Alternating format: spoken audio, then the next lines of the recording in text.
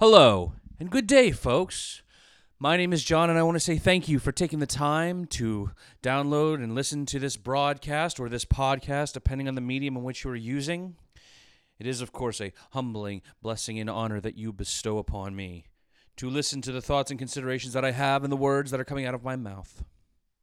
It is a sacrifice that you make to take a moment of your time to hear what I have to say, and for that, I say thank you. Balance.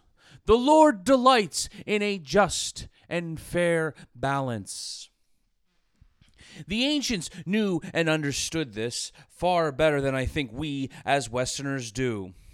We do not see hand-in-hand relationships. We instead see polemic dichotomies. We see tensions drawn, opposites. And we do not think in terms of relationship. The ancients knew and understood this relationship, this dynamic between God and man. They understood it very, very well. We, however, seem to look at opposites. We view man and woman as an opposite. They are not, in fact, opposite, but in fact, they are two parts that make a whole. And this is very interesting to know and understand. For you see, in the church, there is a polemic, a very dangerous and unfortunate polemic, and that is the polemic between faith and works. For you see, at some point or another, some would argue that the Catholic Church had gotten to the point where they said that we had become a works-based faith. It is about what you do, more about the faith. And this, of course, is not true. This is not accurate. I can't speak on whether Catholics actually believe this or not, but for the sake of conversation, we will look at them as a dichotomy, as two opposing forces. Protestants, however, would say that it is by faith alone, and they, of course, are too correct. It is by faith alone. But the unfortunate thing is that we have turned around and we have, instead of looking at the relational aspect of faith and works, we now view them as opposing forces, a tug of war, if you will. And this is unfortunate because this is both false and it is untrue. For you see, we do not consider what works actually are. We do not consider the Middle Eastern modality, the cognitive Middle Eastern environment of Jesus, the Messiah, the apostles. We do not think in the terms as to what actually is work, but we are told how work is viewed. We are told. We hear, we see, we know what work is. For you see, even Jesus said to the Pharisees, did not David and his friends pick a few kernels of grain off of the wheat because they were hungry? Indeed, such a little thing was considered to be work. But in the faith versus works argument, unfortunately, it becomes a push and a pull.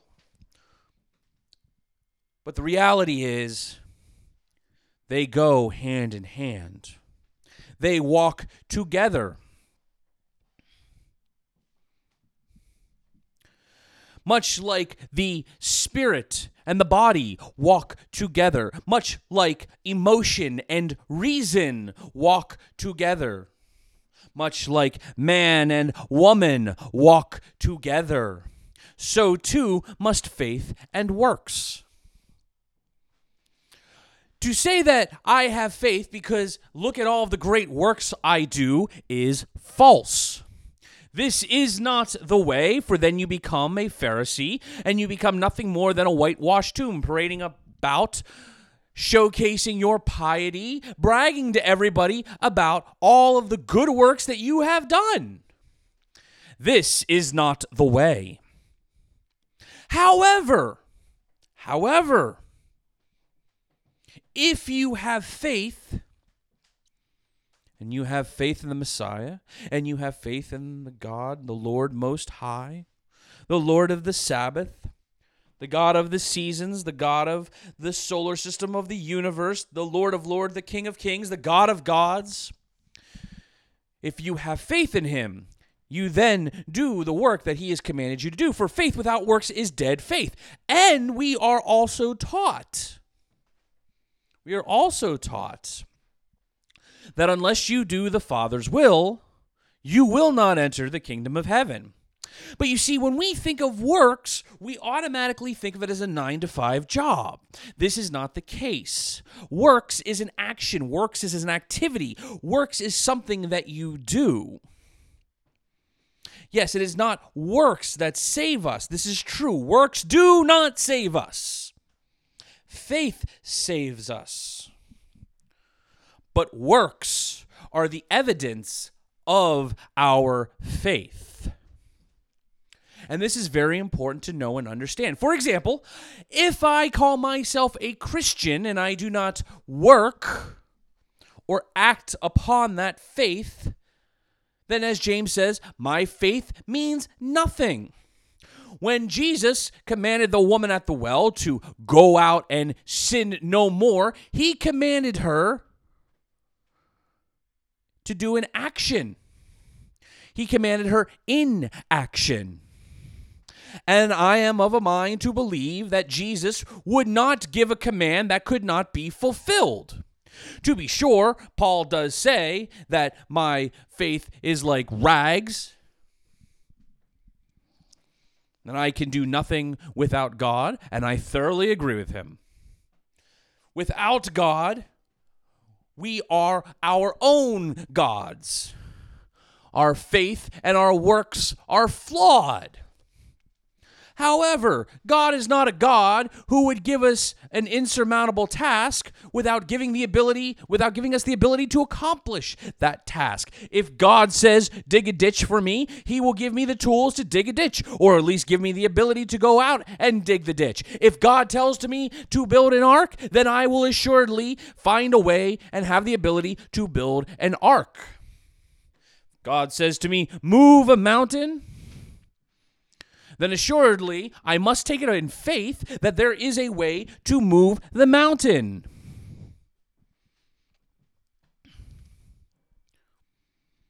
And indeed, it is brought up then, what about the thief on the cross? Well, that's a very good question. For you see, by definition, by the Middle Eastern definition, he did do the works. He did do the work. For when he looked over at the Messiah and said, why are you here? I take that back. When the two thieves were talking to the Messiah, and the one thief was mocking, and the other said, be silent. This man has done nothing wrong. And Jesus looked over here. And they said to him, in this day, you have faith. And the thief proclaimed with his lips that he was Lord and asked for a seat at his table. And the Lord said, it shall be given to you. This is the revelation of the mystery of the talents of the workers. For whom has been given little, little is expected. For whom has been given much, much is expected. If I'm at the end of my life, and I have the ability to do good in the name of the Father, and this is what I have been given, then I must do. If I fail to do, Father, forgive me regardless. I have faith, but it is by faith alone that I will at least try, that I will strive for something. Temperance takes work. Discipline takes work. Sanctification is a process that sometimes takes a little bit of work. It is difficult to struggle against addiction. It is difficult to struggle against idolatry. These are the works of faith. So you see, they do not pull against one another. Faith and works go hand in hand. There's another parable that the Messiah spoke of. He spoke of the 4 workers. This too is the revelation of works and faith. For in the morning, the landowner came out and hired some men to do work in his vineyards. And as the day went on, he hired some more workers at the same rate. And then towards the end of the day, he hired more. And then later on in the day, he hired even a little bit more. Each one paid the same rate. And the workers who started out early said, "Why do you pay the men who only worked for a little bit of time the same that you pay us?"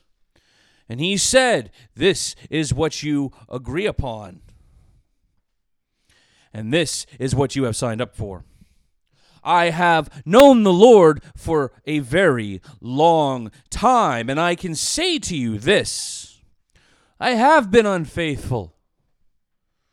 I have not done the good work, and I have been the lazy and worthless servant, given much, and yet I squandered it. But yet, at the same time, I have been that lazy servant who broke my arm, patting myself on the back, saying, 'Look at all the good works that I have done.' But you see, if your works, like your clothing, are nice and beautiful, then your reward is in full. You have gotten that which you received. You have received that which you have gotten. You have received that which you have desired. The adoration of your friends and family. Good for you.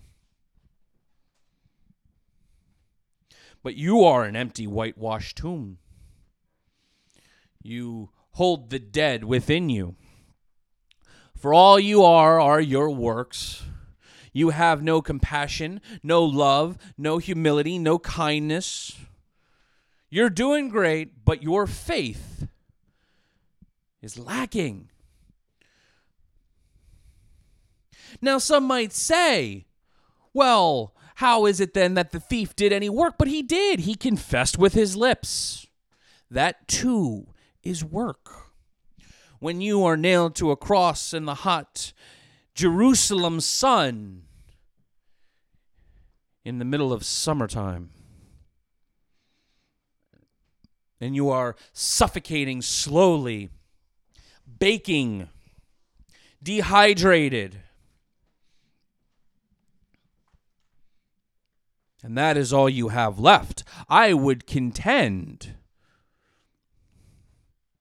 that amount of work that he did, that man towards the end of his life, was all the work that he could have done. God is not going to judge you on the work that you can't do. He will judge you on the work that you could do. Now, that's not to say that we need to go out and start breaking our backs and whipping ourselves for being poor servants. We're all terrible servants at one point or another. But as it has been written, the work is great and the workers are few. But it is by faith that I am justified. It is by faith that I am sanctified. And it is by faith that I go out and do good. These are the works of the faithful. This is not a polemic. This is not a push and pull. This is a balance. You cannot make a cake with flour alone any more than you can make a cake with water alone or eggs alone. Indeed, you must put the ingredients together to form a balanced recipe and to form a balanced product. So too are we. A balance must be struck. We are balanced. We are reconciled with God through faith. And when he commands us to go out and sin no more, the first command, that is the first job, the first bit of work, the first bit of deed, that must be done. Proclaim the gospel, we are commanded to do. That is indeed work. We are commanded to do so. We're not commanded to sit on our haunches, idly speculating, watching the world go by, though sometimes it is very desirable to do so. We are commanded to proclaim the good news that he is risen, and it is because of faith that we do these things. And God is a good and kind master. He is not a cruel and vindictive God or a cruel and vindictive master. He does not take pleasure in taunting us or teasing us. He takes pleasure and delight that we do good.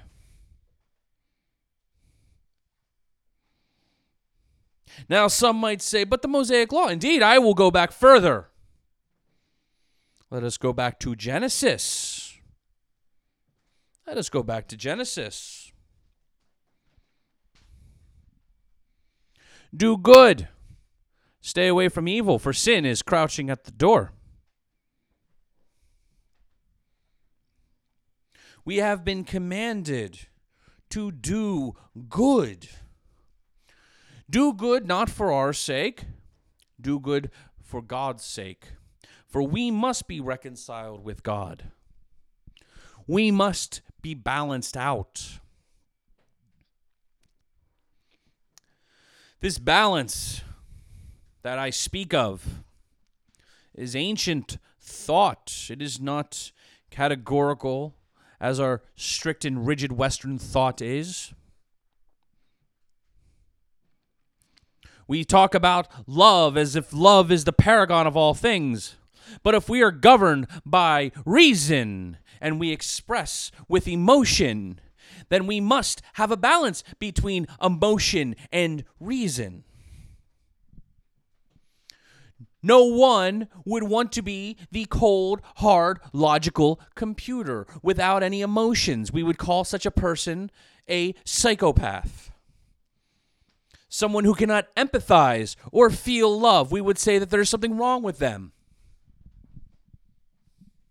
However, if we could say that somebody who is cold and hard and logical with no empathy, no emotion,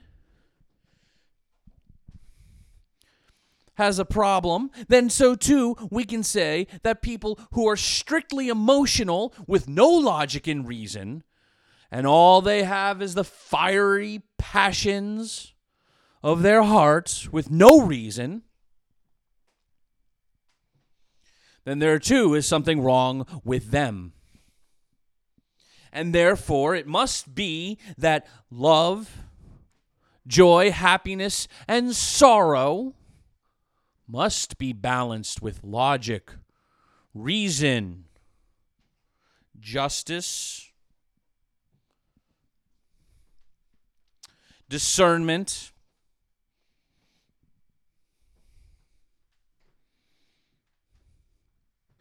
and all sorts of things that would equalize the balance. The ancients knew and understood this. Now, we will throw in another one. Does good need evil? And does evil need good? No. That is not balance. For you see, the ancients knew and understood this.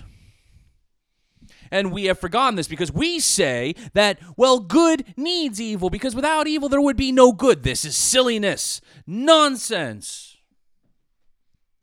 Good has no need for evil. We do not judge good fruit by bad. We know good fruit when we see it. I don't need bad fruit to determine the good fruit. But when I see bad fruit, I know it is bad because I can recognize good.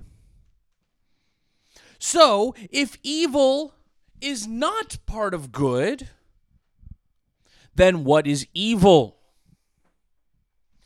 Evil is the chaos that disrupts the balance of good. Evil is the chaos that disrupts the balance of good. And these are the revelations of the ancient mysteries of marriage.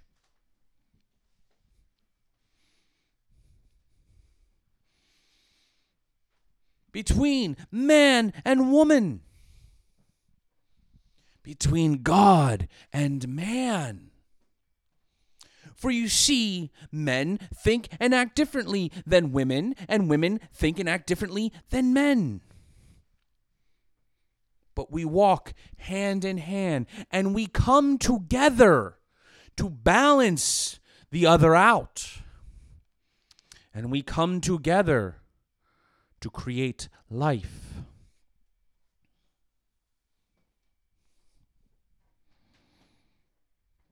As a general practice, I am not saying that every time you bed your wife or your husband,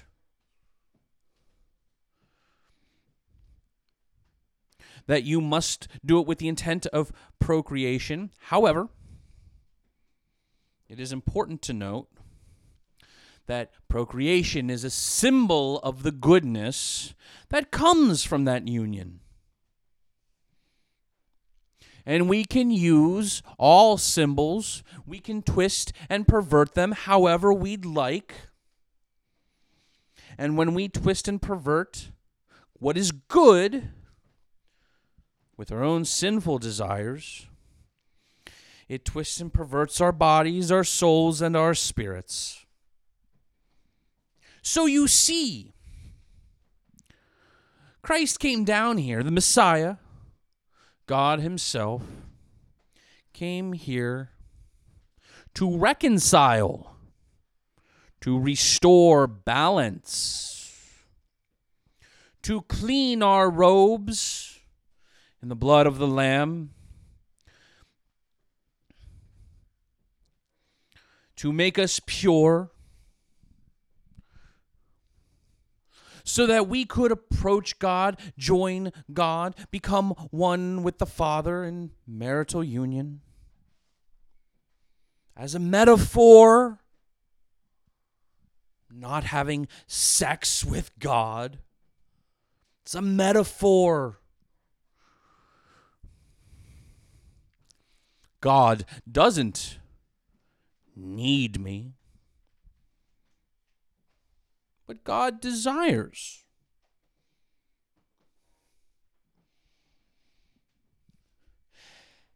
And as such, he wishes to join so that we can all become one, become inheritors of his kingdom.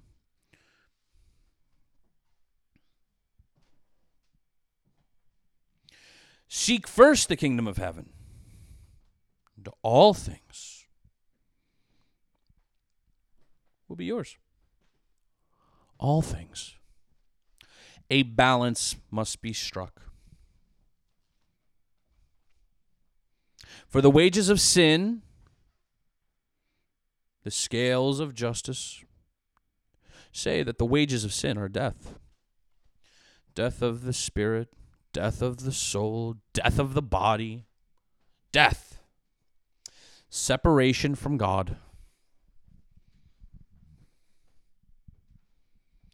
I want to say thank you for taking the time to listen. I speak to you in faith, but these are the deeds, these are the tasks that have been set before me. And I pray that I speak well, and that you understand that it is by faith that I do. lest I be called a lazy and worthless servant.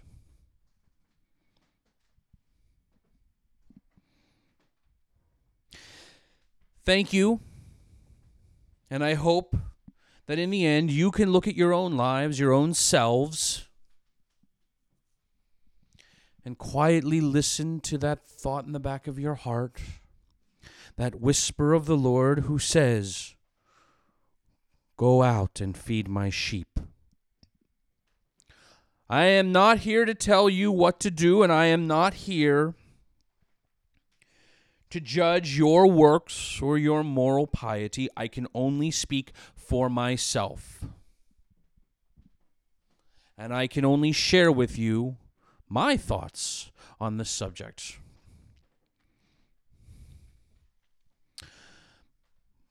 But it is out of faith that I do. It is out of faith that I study and read and research. It is out of faith that I speak. It is out of faith that I show compassion and mercy. It is out of faith that sometimes I listen for hours to some who might not have anyone for them to speak to.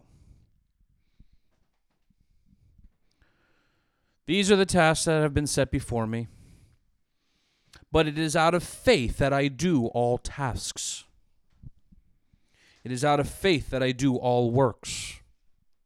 No, it is not the works that will save me, but it is the faith that I have.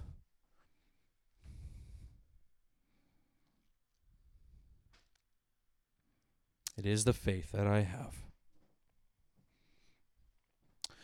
And hopefully, like in marriage, the faith that I have will stretch out and hold the hand of the works that I do to walk together. Humility, compassion, mercy, love, and reason. So that the Lord will welcome me into his home and say, "Good job, good and faithful servant." And I will say to him, "Father, but I have failed. Forgive me of my sins, please." I don't deserve his forgiveness for the sins that I have done. That's why it is a gift. Perhaps something we can talk about at a later date. Until next time, I wish to say thank you and good day.